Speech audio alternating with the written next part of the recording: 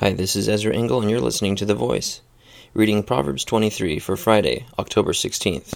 When you sit to dine with a ruler, note well what is before you, and put a knife to your throat if you are given to gluttony. Do not crave his delicacies, for that food is deceptive. Do not wear yourself out to get rich. Have the wisdom to show restraint. Cast but a glance at riches, and they are gone, for they will surely sprout wings and fly off to the sky like an eagle. Do not eat the food of a stingy man.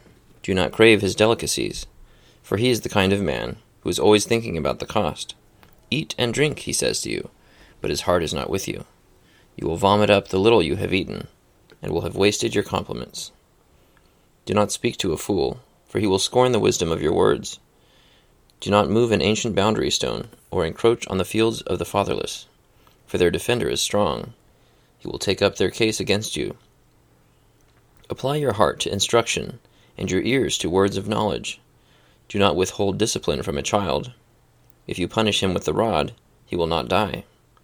Punish him with the rod and save his soul from death. My son, if your heart is wise, then my heart will be glad.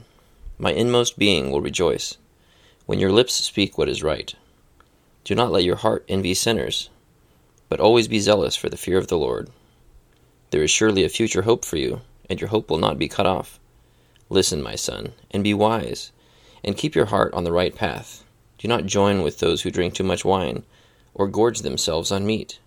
For drunkards and gluttons become poor, and drowsiness clothes them in rags. Listen to your father, who gave you life, and do not despise your mother when she is old. Buy the truth, and do not sell it.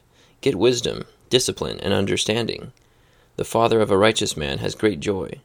He who has a wise son delights in him. May your father and mother be glad. May she who gave you birth rejoice. My son, give me your heart, and let your eyes keep to my ways. For a prostitute is a deep pit, and a wayward wife is a narrow well. Like a bandit she lies in wait, and multiplies the unfaithful among men. Who has woe? Who has sorrow? Who has strife? Who has complaints? Who has needless bruises? Who has bloodshot eyes? Those who linger over wine, who go to sample bowls of mixed wine.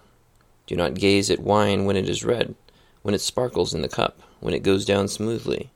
In the end it bites like a snake, and poisons like a viper. Your eyes will see strange sights, and your mind imagine confusing things.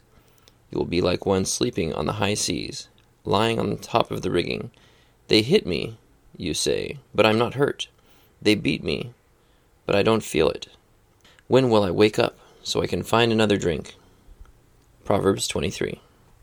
This chapter talks about alcoholism and drunkenness and the loss of your own control or judgment when you let it take you away. And it also gives some instruction about when you're dining with a king or a stingy man. And I really like verse 4 and 5. Do not wear yourself out to get rich. Have the wisdom to show restraint.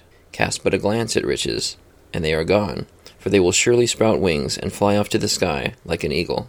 I think that some people in a pursuit of monetary happiness will wear themselves out to get rich. They'll work longer hours than anyone else, getting overtime and compounding all this. And later on in their life, they realize that they have overlooked things that cannot be bought with money. Their relationships, their families.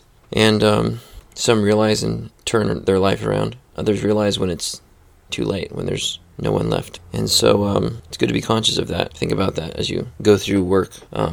Your career is not meant to be a competition, but just a way to pay some bills and provide for some needs. And I think God gives us work as a gift, a blessing to meet needs and take care of those who are dependents or unable to meet their own needs. Thank you for listening to The Voice.